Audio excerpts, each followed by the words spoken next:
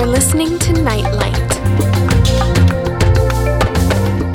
Yes, you're listening to Nightlight. So nice to be back with you for this latest edition. With me on the program is Cathy Gehr, who's speaking to us over Skype from New Zealand.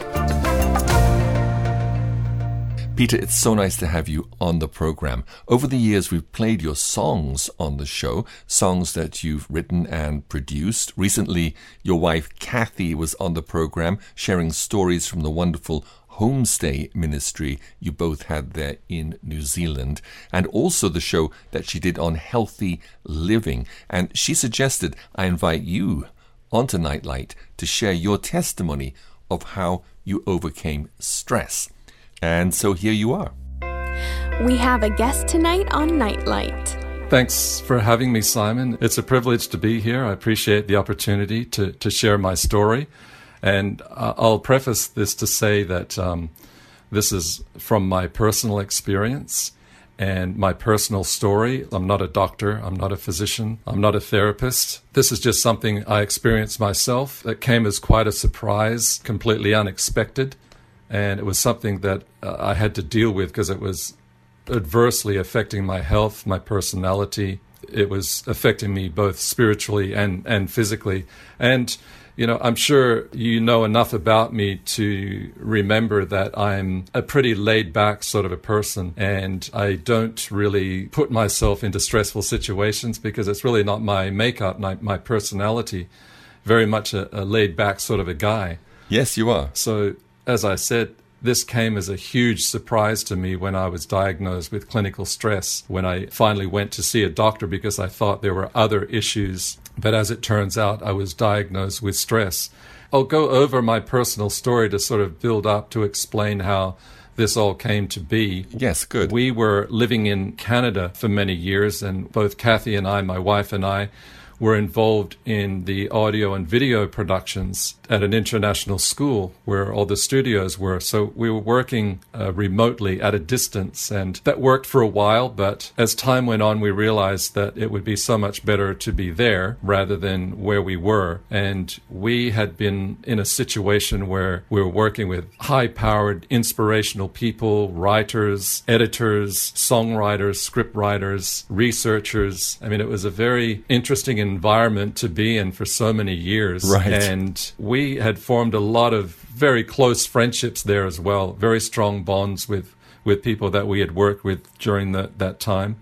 And I'm talking about 15 years, so it was a large portion of my early adult life and approaching middle age. So pulling out of that was a huge change for me, especially. For Cathy, not so much. She's very adaptable, very excitable, and it was very easy for her to make that transition. Yes. And she's very, very friendly. I mean, I enjoy people. I enjoy meeting new people, and I'm not opposed to a challenge by any means. But this one was a huge one for me.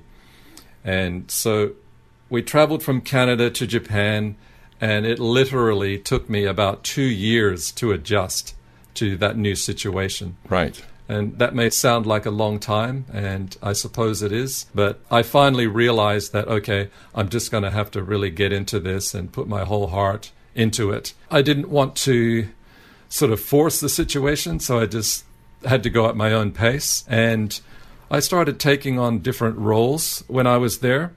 I was a sound engineer. I had my own studio. And I was working a lot with the music and the video production as well. And then as time went on, I took on a management role and a business management role, taking care of the finances and also getting involved in the human resources side.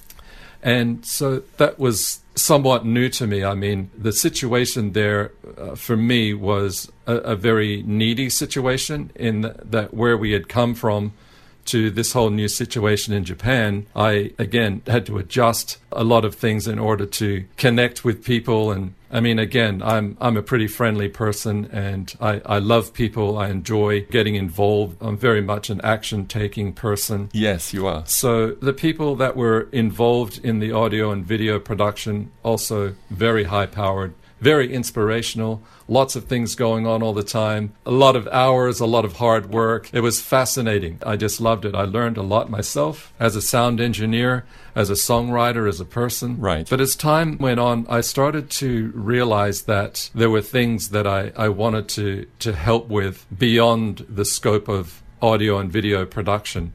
There were a lot of young people there who, how can I say, they were somewhat confused, maybe is the word, or they were happy with their vocation. They were happy with helping with the audio and the video work, support staff and so on. But there was also an underlying counterculture is probably the best way to describe it. Okay. And there were several people there who understood what was going on with some of the young people and made an effort to connect with them. And so we kind of unitedly did our best to help support them emotionally. Being the children of missionaries, didn't really have the same enthusiasm in that sort of lifestyle. Right. However, cooperative and very much involved in the work. That side of it was wonderful, but it was obvious that there was a need to try and help some of these people through to a more secular life, which is what they were interested in, a lot of them. That was kind of obvious. Yes. But there were members of the management there that didn't really want to recognize that. The old school management did their best to try and maintain the old school methods of lifestyle, of training and spirituality, the level of devotion and so on. You can't really force that. Right. I felt that's what was happening. And again, this is my story from my perspective. Yes. I did my best to get involved, and it was not always easy. I felt like, along with other staff members and Cathy as well, we connected with a lot of the young people. Like, a lot of the children were quite needy. There were single mothers there. There were kids there without their parents. There was all kinds of levels of need. Right. And we tried our best to provide the emotional support and stability that was needed in their lives.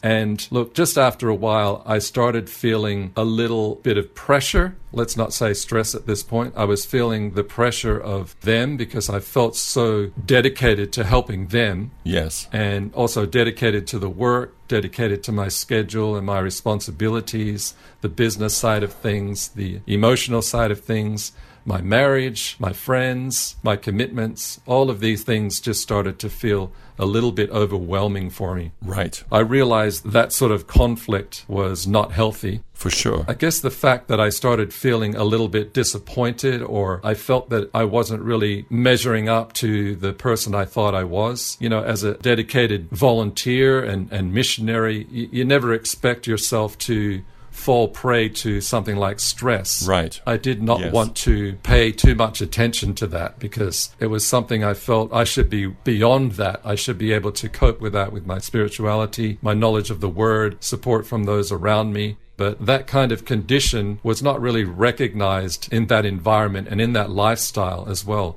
None of us really knew anything about stress or even recognized it as being stress. It was probably interpreted as the enemy is intervening and you need to read more or you need to apply more of the Lord's principles in your life. And these were things, again, that goes back to the disappointment I was starting to feel like, why am I feeling this way when I have such faith and the dedication of a Christian and the power of the Word? Why was it that I was feeling this way? Right. When I realized that there was a certain amount of rejection for what I was trying to do to bring about some sort of change in that counterculture I was referring to earlier, that's when I took the burden upon myself to try and do my best to make sure that that was recognized somehow. I don't think I need to get into too many details in regards to the operational side of that facility. Right. But there was a lot of support.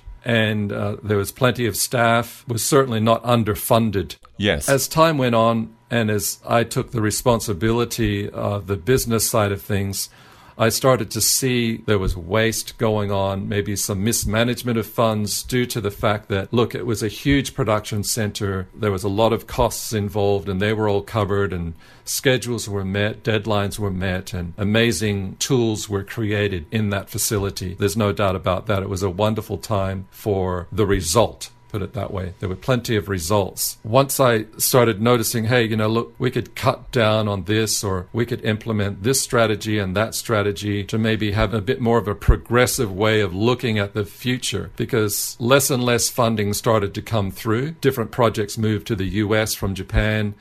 Some of the young people moved to the US to take on different jobs. So at this point, we really had to make sure that we were working within our means. Yes. Yet some of the staff were still functioning on the well-funded and the huge budgets that were there before. Once I realized that there were certain things that we could do financially, every time I was given the opportunity to share my ideas, I felt the resistance there. And because we worked on a voting basis, the principle was like a community meeting, and we did it all very diplomatically, very democratically. Right. And it was on a voting system, whether or not we were going to implement things. It wasn't necessarily just an idea was presented by someone on the administration team, and then that was rule and that was it. So that side of things was great, but I started taking it personally. Okay. This was also part of the building of the pressures that led to my diagnosis of stress. And Cathy, my lovely wife, we're very close. We communicate a lot, and we have a wonderful marriage, and our communication has always been fantastic. And she would often ask me, are you okay? I noticed that you're working longer hours. Like I was working up to 16 hours a day. We had a lot of pressures for deadlines because I was involved in the other aspects of the community there. Getting my studio commitments taken care of, I had to work into the early hours of the night, like 1, 2 in the morning. And then the next day I would be working with some of the younger people, talking with them, trying to encourage them. And so juggling all these things was just too much. At the time, I didn't acknowledge it. I didn't even realize what was happening. I started to experience pains in my chest and in my back, my lower back, massive headaches, which, I mean, seriously, Simon, I very rarely had headaches in my entire life. And so here I was experiencing, not migraines, thankfully it wasn't as severe as that, but headaches to me, I very rarely had them. So I started realizing that, okay, look, something's wrong. And my heart was hurting, like the muscles around my heart were constricting often. I was just feeling uncomfortable most of the time. The feelings of anxiety were overwhelming. Sometimes when I was sleeping and I would wake up, I would be at that level of, tomorrow I've got to do this, I've got to take care of that, I've got to go and see so-and-so, we've got to pay this bill, we've got to fill out this report. That's 2 o'clock in the morning, just rolling over in bed. If I woke up, I'd be hit with all these thoughts, and extreme thoughts of busyness in the middle of the night, which of course isn't healthy for anyone. I wasn't relaxing, which again was very unusual because I'm a real sleeper. Once I realized that I was kind of losing control, I really had no one to talk to except my wife, Cathy. There was no one really I could explain, I think there's something wrong. Because again, going back to the work culture, the work ethic at the time, it was perfectly fine to be burning the candle at both ends and to be pushing hard. It was recognized as dedication and hard work and commended, really, if that makes any sense. Right. So I kept doing it, and the pains kept getting stronger and stronger and stronger. Gosh. Cutting a long story short, without having to get into all this too much, I talked to a friend of ours who was a doctor, and he said, look, come on in and let me take a look. So I thought, of course, when you have pains in your heart, you have pains in your chest. My shoulder was getting numb sometimes. My legs would get numb. My lower back would feel a little bit numb. I mean, it was crazy. So I thought, well, I've got something serious going on here. There's some sort of ailment that I need to take care of. I was suspecting some other outcome, and certainly not stress. I thought maybe I had a growth, or I had cancer, or there was some other internal organ that was playing up on me, and I had no idea what was going to happen. So I went to see the doctor, and his prognosis was, after x-rays and tests. He sat me down and he just said, look, you have chronic stress. And he was a doctor in Tokyo in Japan. He had spoken to many businessmen in Japan about stress. It was a chronic epidemic, really, probably still is, amongst the Japanese business community. Stress is prevalent. And so he said, look, I see this all the time. You have clinical stress. And I was taken aback. It took my breath away. I'm sure. He said, look, there are prescriptions. You can take a look at this and just manage it yourself. Just be aware of the things that cause this type of stress. Change your lifestyle was his bottom line, first of all.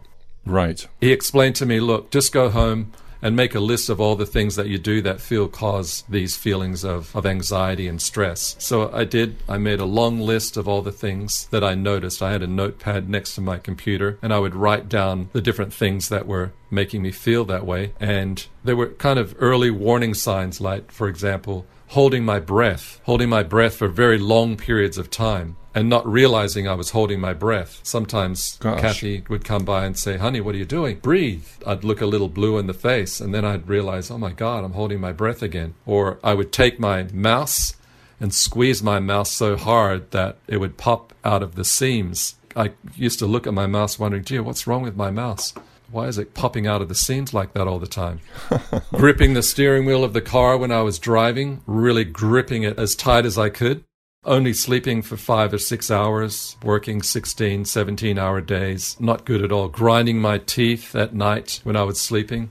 And even during the day, sometimes grinding my teeth at my computer when I was working. Gosh. So these were things I didn't realize I was doing until I made a list of it. So I started to do as much research as I could on self-healing. The verse came to me, be ye transformed by the renewing of your mind. And that verse became like the pillar of my approach to dealing with stress. Switch off and switch on to Nightlight. When we started this conversation, I said that I'm not a therapist. This is my story, and the healing side of it just came from my own research and my own battle with it, because I didn't want to go the pharmaceutical route by any stretch. I wanted to deal with this myself and with those around me. Good. And I just found that there were things that I could do, and this became like an epiphany.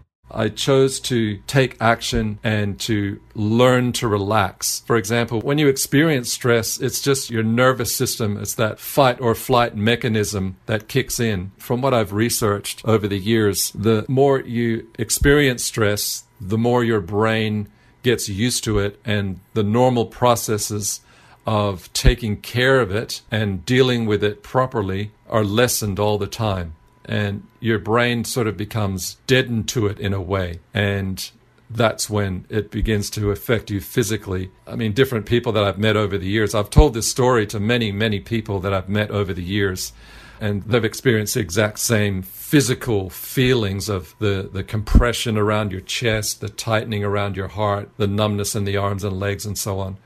So the mind and body connection there were the things that I started to realize just from life in general. You know that your thoughts can affect your body, and we've got to stay in tune and be practical and be positive in life in order to maintain happiness. So I was aware that these things would continue to wreak havoc on me if I didn't take care of it. So my research showed me that I had to make a conscious effort to intervene and to cut off that negativity, to make sure that my thought processes were focused enough to pay attention to those early warning signs, like the holding of the breath, the gripping of the mouse, or even the pains. Like those early warning signs to me were those anxious feelings, like that butterflies that you get in your stomach when you're feeling a little nervous, or that feeling of adrenaline when you're just sitting there doing nothing, that it's your mind reacting to how you're feeling and how you're processing the thoughts in your head. And again, of course, I was praying. I was doing my best to keep peace with myself and with the Lord. And I came across what's called earthing or grounding therapy. I don't know if you've heard of this, but... No, I have. Actually, I do it every day. Here in Uganda, Peter, the weather is always warm and beautiful, and every morning I sit outside with my bare feet on the lawn. I know what you're talking about. Oh, that's awesome. I do it every day too, rain or shine. We have a seat out on the porch the side of our house, and it faces these two big cypress trees in the front lawn. And I just sit there. It's my special time. And I have this process that I developed from reading different things and understanding, look, I'm not a meditator. I'm not into meditation, but I suppose it's a meditative sort of state.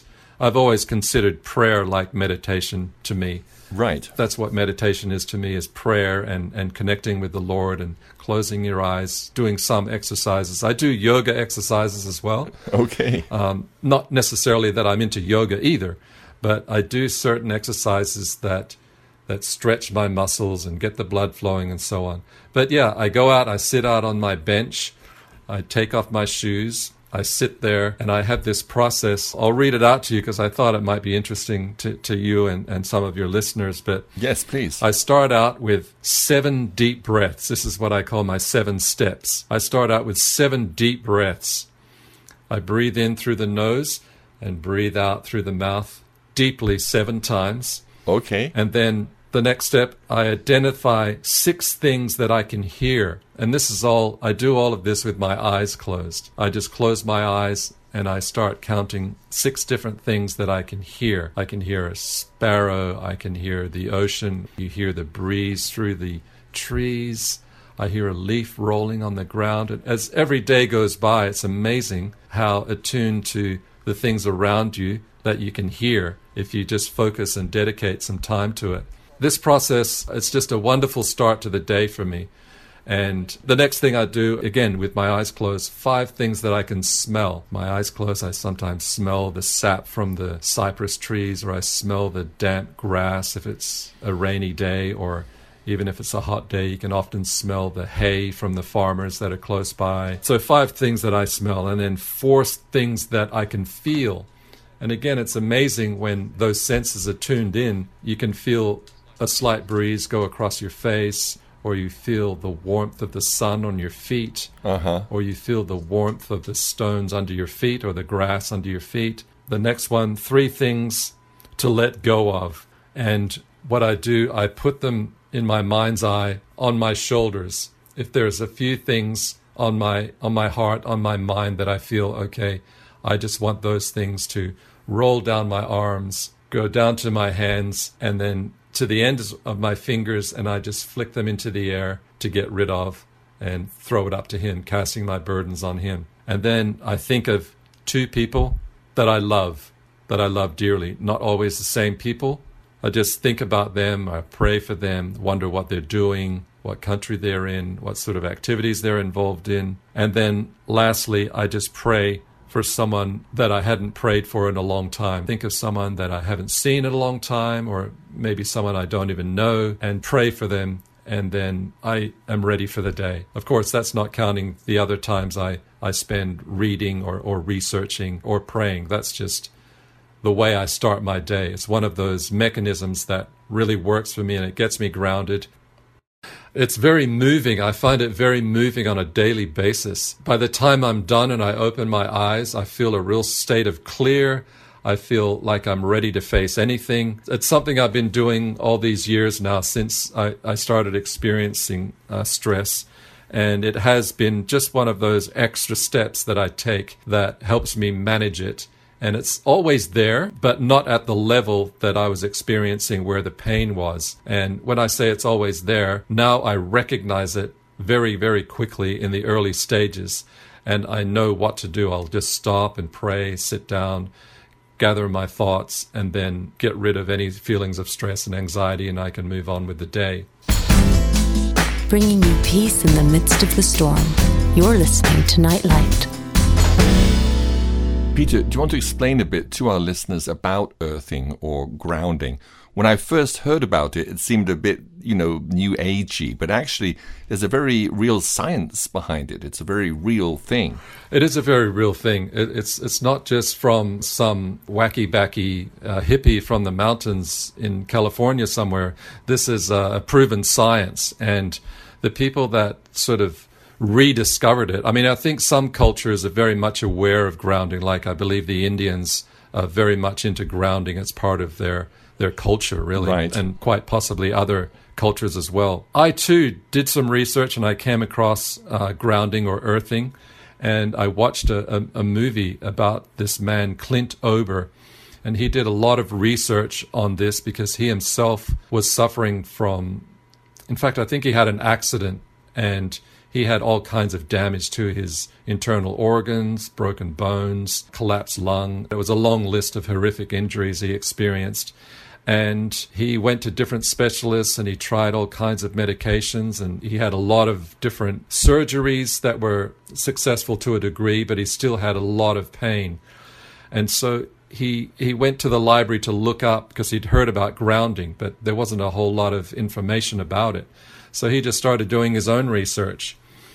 He discovered that there was actually evidence that it reduced inflammation. And the basis of grounding is to connect you with the earth, like with your bare feet, because shoes, they took away our connection to the poles, the pull of the earth into our bodies. And especially in the 50s when rubber and synthetic shoes were made, then it stopped our connection that we had usually, even through leather shoes, you can still make that connection. That's right. But with synthetic shoes, you can't make that connection.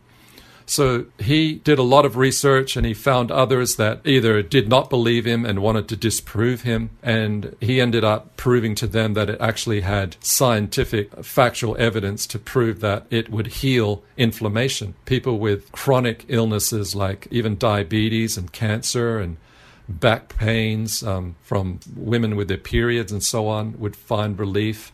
Other doctors experimented with their children who had colic. It's kind of a long story. It's a study in itself, but it's a fascinating science, and I personally have proved it to myself time and again. I do feel very relaxed once I'm grounding and going through that whole meditative or prayerful process, connecting with the earth. That there's definitely something to it. So easy to do. Yes, and I can personally testify to its benefits. And the good thing about it is it's free and it's simple and it's so easy to do. You just have to sit outside with your feet on the ground.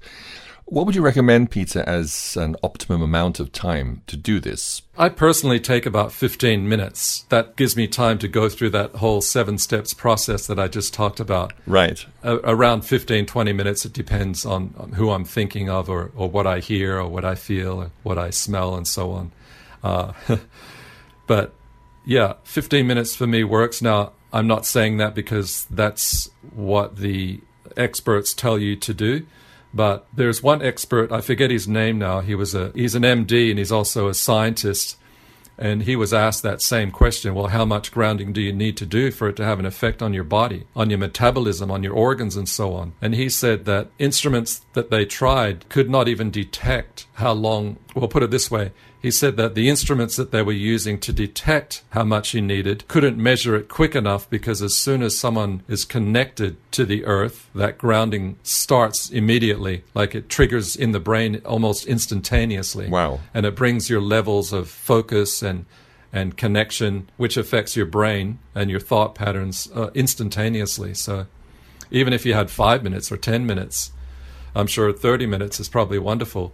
I don't know if there's a recommended amount of time. There could be, but I'm not aware of it. It's that disconnect that we had when we put our shoes on, that kind of took us away from that natural connection that we're supposed to have. Like, nature is something that we all love. Everyone loves to see the sunset or the sunrise and yes, listen to children laughing and playing. I mean, we all have childlike connection with nature, I think, just as we do with our children or our loved ones. We all want to feel that. We all want to see that. We all want to touch it and taste it. It's just part of being a human. Absolutely. Having that connection for me had a huge impact on my life and my stress levels from the very get-go. Not that it was an overnight thing by any means, but once I learned the early warning systems and I was putting these 7 steps into practice. That's so cool. Is these 7 steps something the Lord showed you or something you read about and then put into practice? Yeah, I did it. I did a little bit of research and I did find a similar kind of pattern, but it was more the meditative sort of thing. So I just adapted it to my own liking. That's what works for me. You know, we're electric. Our bodies are electric. There are things that go on in your body that need to connect. And if we're disconnected from that, then we don't have that opportunity to let those processes affect us. It's a bit like birds that migrate. I mean, birds migrate sometimes thousands and thousands of kilometers across the globe to another location, and it's just phenomenal how these little things can do that. Yes. And they fly, a lot of them fly just above the ocean where those negative ions are. And so they're connecting with what gives them energy. That's why they can make those long flights. Wow. And I do a lot of surfing too. When I was in Japan and I realized I was suffering from stress, I thought, okay, I'm going to get back to the things that I enjoy as far as exercising goes, and surfing was one of them for me. Right. And I got a lot of the young people involved. I was teaching some of the young guys and girls surfing. You exert and you're out in nature, and I started feeling a whole lot better when I was doing it. And so that's something I continue doing now. I'm 63 years of age. Wow. And I still go surfing. I just love it. It's a passion for me. And if you've ever seen a surfer, they don't really walk to the water. Everybody just runs because they want that charge. And people understand it, that surf. It sounds wonderful. Do you have good surf where you are? Oh, it's good. We have great surf just down the road at the river mouth. Yeah, and not far from here, it's called the Taranaki Surf Highway, and there are surf breaks all the way around the peninsula here. But we're fortunate enough to have a good surf break just down the road. They're very close by. Super. I'd highly recommend taking a look at the Earthing movie, I think it's called, with Clint Ober. And there's also a book that he wrote. I believe the title is called Earthing. For anyone who's interested, I highly recommend it. It's an amazing natural resource that we have at our toe tips. Feeling all right while listening to Nightlight. Another wonderful way for me to relieve stress was to, I mean, this probably sounds like a no-brainer, but was to really connect with situations around me more than ever. I'm a songwriter. I love to get involved in writing about something that means something personal to me. Around 10 years ago, I had a bit of a relapse because we got involved.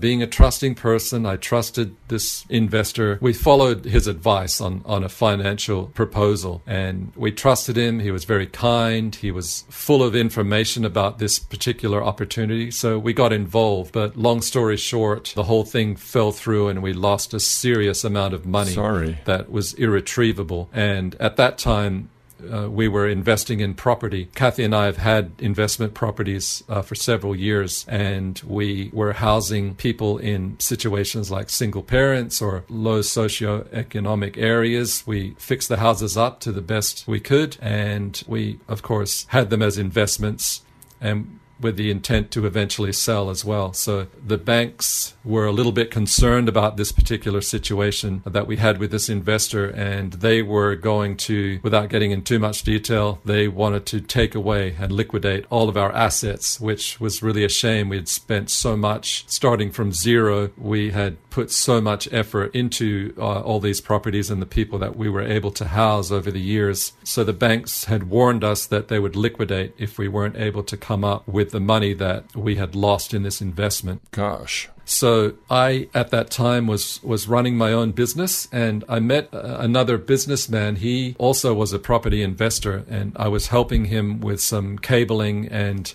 setting up a home entertainment system, audio system. He noticed that I was sort of dragging my feet a little bit, and I stopped and told him, "Look, I'm really sorry. I'm so distracted by this situation that we've found ourselves in, and it looks like the banks are going to take all our properties." And I just leaned up against the wall and slid down the wall and sat on the floor. And he had some amazing advice. He said, essentially, we men, we're the providers. We have to take care of our families, and we take that responsibility very seriously. And when something goes wrong, it usually ends up being an extremely stressful situation. And with my weakness with stress in the past, it just sort of came back on me all over again. It was no small task to get back up on my feet. It took a few months of just fighting again and going through all these processes I've been talking about here. And then I realized, okay, I've got to do this. And at the time, there was a situation, I'm sort of going back to the songwriter comment I made earlier. I love to get involved in community issues. And at the time that this happened with the banks and the investor and so on, we heard of an incident that had happened. This little girl was killed by her. It's kind of a sad story, a drastically sad story, in fact. She was killed by her relatives through child abuse. I was just absolutely devastated by this story. That's terrible. So I wrote a song about it. It's called Nia Nia. And I had some friends produce it for me because I didn't have my studio. We had sold our studio equipment to young people when we first moved to New Zealand. We were going to continue recording, but we met a group of young people who wanted to start their own studio, so we gave it basically to them. So yeah, I passed on the details of the song to Michael Fogarty, and he produced the song. I'm not sure if you heard it because I don't think it's been released anywhere else except on YouTube. It's a song that really meant a lot to me, to try and get involved, to try and put a positive spin on a very nasty situation.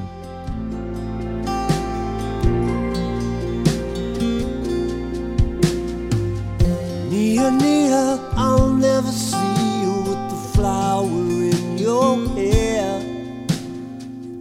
Nia, Nia, I'll never hear you singing lullabies at night. You won't be learning about the Milky Way or watching the moon rise from far away.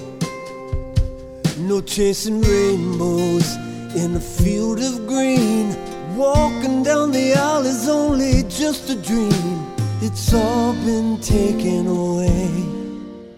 It's all been taken away from you.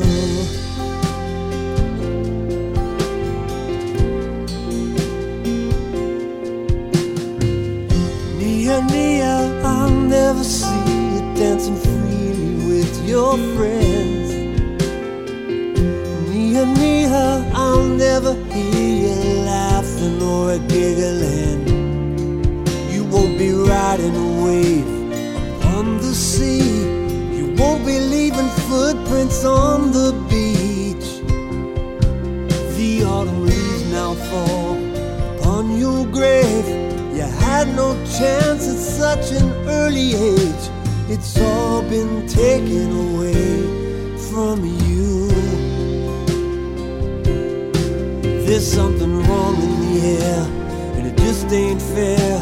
That someone took away your right to live your life.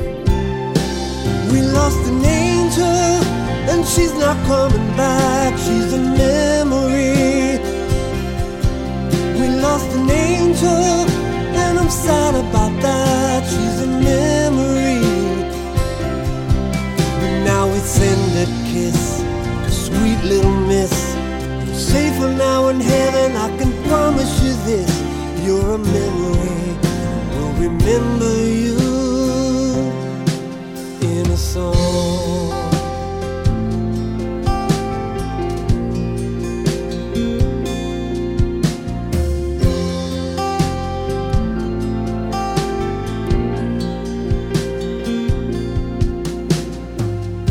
Nia, Nia, there'll never be a chance to say goodbye. Nia, Nia, I really miss you. Your photo makes me cry. I'll be watching out for any child like you who may need a voice to help see them through. I make a promise, a pledge to all. I'll help protect them if I hear their call, so they won't be taken away like you. We lost an angel, and she's not coming back. She's a memory. We lost an angel, and I'm sad about that. She's a memory. Now we send a kiss to sweet little miss. Safer now in heaven, I can promise you this. You're a memory, we'll remember you in a song. Ooh.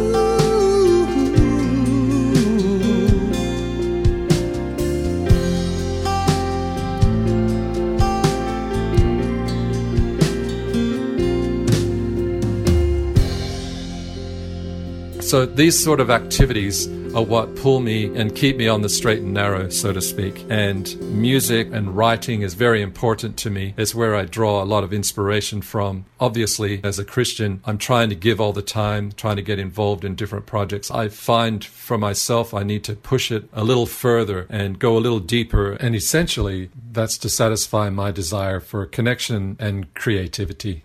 And that makes me feel good. For sure. I think the Lord likes it when we try to change things that go in our minds. You know, like the verse, be ye transformed by the renewing of your mind. And for me, that's a constant thing. I need to constantly remind myself of that renewing, because if I don't go there, if I don't keep sort of pushing myself and forcing myself to focus, forcing myself to exercise and relax. It's funny, we don't have to force ourselves to get stressed out, but we have to force ourselves to relax. It's kind of a quandary there, but right.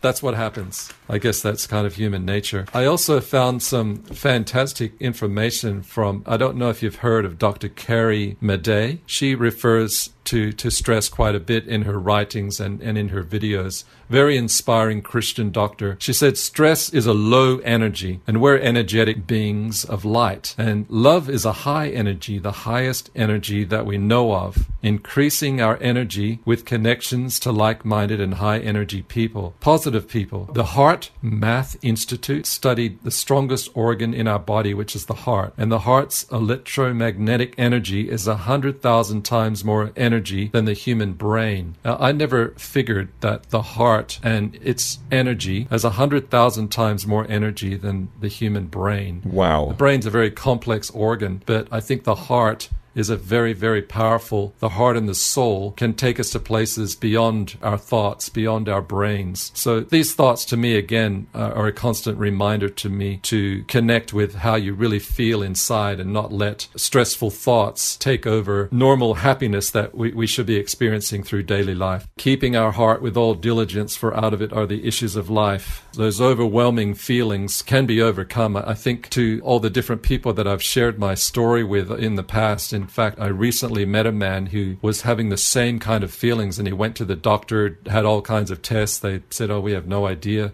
Your pains are not coming from your heart. They're not coming from any of your organs. Your blood tests are fine. And so when he told me that, I said, gee, let's sit down. I think I have a story for you. And so I told him my story, and he was just weeping and thanking me. He said, look, I can totally relate to what you're saying. It's incredible. Please tell me more. So we're in the process of getting to know each other better, and I'm trying to do what I can to help support him. God bless you. Because he also does not want to go the pharmaceutical route and is more interested in the self-healing processes. So it's exciting for me to pass it on to people, and like I said, I have shared this story to many different people over the years. It's always bright when you're listening to Nightlight. Peter, besides earthing and thinking about those positive things, are there other things that you'd recommend to combat stress, like watching your diet, getting enough sleep, and so on? Most definitely. I mean, we live a very healthy lifestyle, and exercise and diet, very important, and certainly sleep. Yeah, definitely. At least 8 hours of sleep a night. None of this 5-6 hours. You just can't do it. Some people say they can, and that's all they need. But you definitely need at least 8 hours of sleep. Anything less than that, then it can be detrimental, most certainly. Yeah, diet. If you're on a fast food diet, then there will be consequences for sure, and you're not going to be able to have that level of health to help combat. I think that was what really helped me to be able to get involved in the self-healing aspect of this, was because I was living a healthy lifestyle. Also drinking, watching how much you drink. Alcohol can be very detrimental if you drink a lot. I did probably drink a little bit too much when I was in Japan, to be honest, and that contributed to it. Believe it or not, a bit of a drinking culture amongst some of the staff. I'm easily swayed when it comes to that. I came from a family of heavy drinkers, and unfortunately, that's something I have to stay pretty vigilant about. I have to watch my alcohol intake. So you drink moderately? Yeah, I just have a couple of wines on the weekend, and that's basically it. I don't drink during the week. Just enjoy a couple of wines over a meal on the weekend. Drinking too much coffee would also cause stress, right? Sure. For me personally, I don't drink coffee, and I haven't since 1989. I haven't had a cold or the flu since 1996, and I think that's got a lot to do with like drinking water. I know Cathy goes on a lot about drinking water, staying healthy, getting good exercise. Having a balance makes a huge difference on your mental stability and your ability to combat stress. Stress isn't a bad thing. It's not a bad thing. It's just when you are under a stressful situation for too long, just referring to what I said earlier, your brain has a lessened ability to process all those electrons that are going on, and it gets deadened to it. And that's when the levels of stress can rise drastically at that point, when you're kind of used to it. Right. A stressful situation is not something you want to get used to. You want to combat it and do what you can to resolve it. I've heard, Peter, that EMF frequencies from 4 and now 5G waves can also cause stress, but also that earthing can also help against that. Earthing's a great detoxifier for sure. I mean, unfortunately, we're surrounded by microwaves and the internet and 4G and 5G and so on. I mean, thankfully, there's no 5G around here, but in some of the other bigger cities there is. Absolutely. Earthing can certainly help weaken those forces on your body. That's why we don't use any Bluetooth devices. Like you see people walking around with the Bluetooth headphones for their phone. I mean, just baking their brains. Oh my goodness. I know. I would never use one of those if you gave me one. The fact that adrenaline can be used for good and it can be used for evil, if we divert that adrenaline, if we divert those energies into positive things, then I think we can keep ourselves away from stress. I mean, life can be stressful. Like I said, there are good stresses and bad stresses, but if you're challenged by the bad stresses, then there are ways to change that and to have an effect and change it to swing to the opposite side. Yes. If we create those habits that make things easier for us during the course of a day so that we're able to cope, and we're supposed to be happy beings, we're supposed to be connective beings, so it's important to be able to take those steps and find out what it is that works for you. Find out what it is that you need to get rid of or what sort of changes you need to make to your lifestyle. And I think perhaps for any listener out there who's relating to this story here, if there's anything they can do to change, then great. But in some instances, I know people are kind of stuck in their job or they can't really change the hours that they do and so on. But they can change how it affects them, how it makes them feel. So you've got to try and find a way to break through. Don't let that affect you in a negative way, but more in a positive way. And I hope some of the things that I shared help you to be able to achieve that, because that's what I did and I have to do it every day. It's something that I continuously have to do. You learn to understand what those early warning signs are. Once you do that, I can defend myself. I feel those early warning things and then I'm prepared to defend and to take care and to stay positive and uplifted. And being around somebody like Cathy, my wife, that is an extremely big help. She is an absolute inspiration to me on a daily basis. I'm sure. And she's buzzing around all the time. She's always uplifted. She's extremely helpful. God bless her. I love her to bits. She's wonderful. She's one of my main solutions, that's for sure. Nightlight. What a delight! When I first started my internet marketing business, I met a lot of people transitioning from their corporate jobs to self-employment. And a lot of them are having difficulties with this new journey. So I felt drawn to write them a song. People were so grateful for it. And this song is called The Best in Life.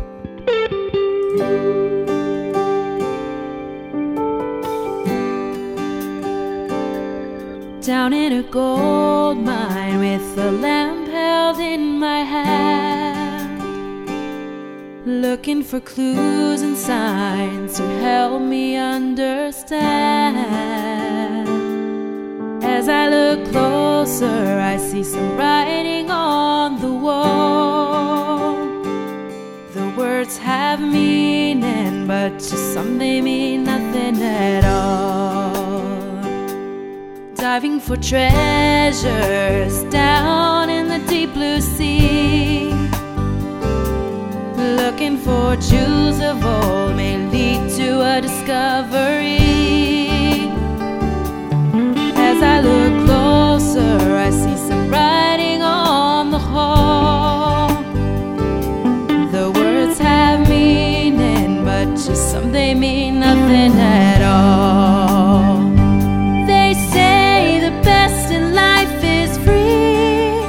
Be the very best you can be. Don't give up, keep trying, you'll find the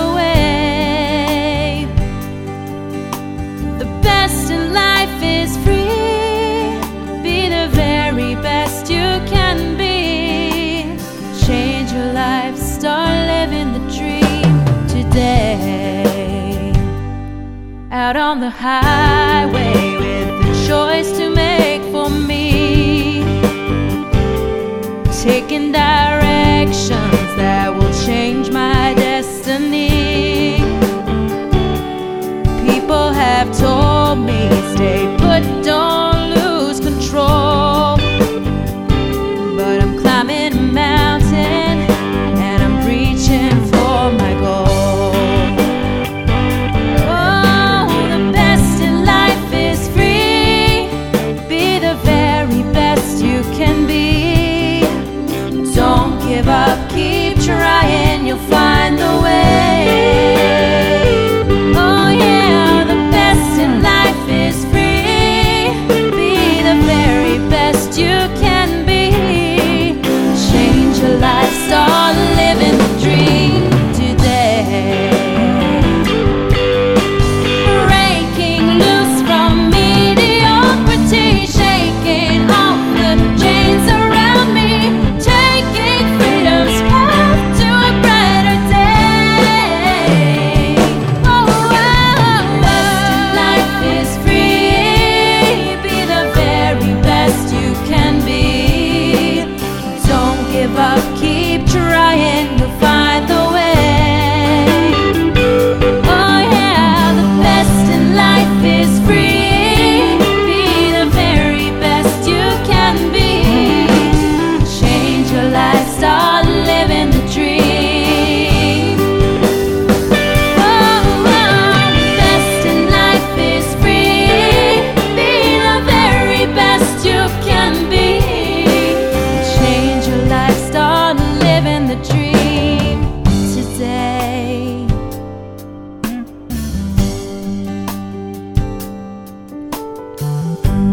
Wow, great song, Peter. And so nice to hear a couple of songs of yours on the show that I've never heard before. I mean, both you and Cathy are such talented songwriters. You've written so many classics over the years. Music must still be a part of your life. We have a room dedicated to music, and we're always singing. Cathy's always singing when she's preparing food or walking down the street or taking a shower. She's always singing, constantly. If we have anything new, we'll send your way. Please look forward to that. Sometimes we play at parties. I mean, it hasn't been a lot lately. We kind of focused on wrapping up our investment properties. We've sold them all now. And we reached a goal. We had a specific goal when we came here to New Zealand 15 years ago, and we've now achieved that. So it's made life a little easier. And we're in a position now where we can enjoy, and we're quite active in the community. We're very involved in the community. We're always reaching out and helping out and so on. Before you go, though, tell us what happened with your properties. Did the bank take them? No. Well, we were what they call served with the documents for that to happen, but we were able to restructure things. It's kind of a complicated explanation, but we were able to restructure things to protect us because we had different business entities that we could take that money from and to cover all those debts and everything. So we were fine. We were protected. Oh, good. And the bank was happy. So we didn't lose all our hard work and all those properties, yeah. Thankfully. That would have been really stressful. Nightlight. Well, it's been great talking to you, Simon. Thank you so much for the opportunity. I'm not really much of a speaker. I do a lot better when I write things down. No, this was great. Thanks so much, Peter. And lots of love to Cathy. I'm surprised you didn't come in, actually, and join in the interview. She's out there being quiet, which is really unusual. I was surprised she didn't come in too. I asked her not to, but I was half expecting her to. Thank you so much. Nightlight. You're listening to an international edition of Nightlight, shining God's love light to the world. By the way, Peter wanted me to mention that his story stems from a chapter in Cathy's book, Look and Feel 10 Years Younger in the Next 10 Days. And you can search for Cathy Gehr's book on Amazon, and it's really easy to find it there. Well, before we go, we do have one more contribution from Peter Gehr to end off the show. I didn't know it, but Peter is also a poet. And he's recorded one of his poems, and here it is. And it goes along nicely with his testimony of overcoming stress, because it's very peaceful and meditative, and it's called Far Beyond. Far beyond the confines of this earthly realm lies what has been amongst us from the beginning of time. In that place we come to express without words. It is deeper than the mind's eye. This virtuous place is our most secret place, a sacred part of our being that only we, the soul, recognize. No one can take you there. It has to be found. It is not lost, but it requires an effort beginning with the heart. The mind and body follow. It is not lonely there. It's peaceful and quiet, a still place. The lighting is perfect, the temperature ideal. There is no furniture. Nothing is required except your presence. There are no rules. There are no clocks. Stresses are not known to exist there. There is no money. There is no need. There are no lacks. It is a gift. It is not wrapped nor marketed by cunning dialogue. This corner of life is discovered by those who seek and awaits those who know that seeking is of value. Clarity of mind and thought permeate every second of time when you are present. It takes nothing and gives everything. It leaves everything and everyone full. And there is no emptiness. Thoughts are like scenic views of most spectacular beauty. Events unfold like orchids opening to greet the light of day. Sounds are calming, and the volume of such is as a whisper, audible and delicately clear. Feelings there are never abrupt. They are even and unwavering.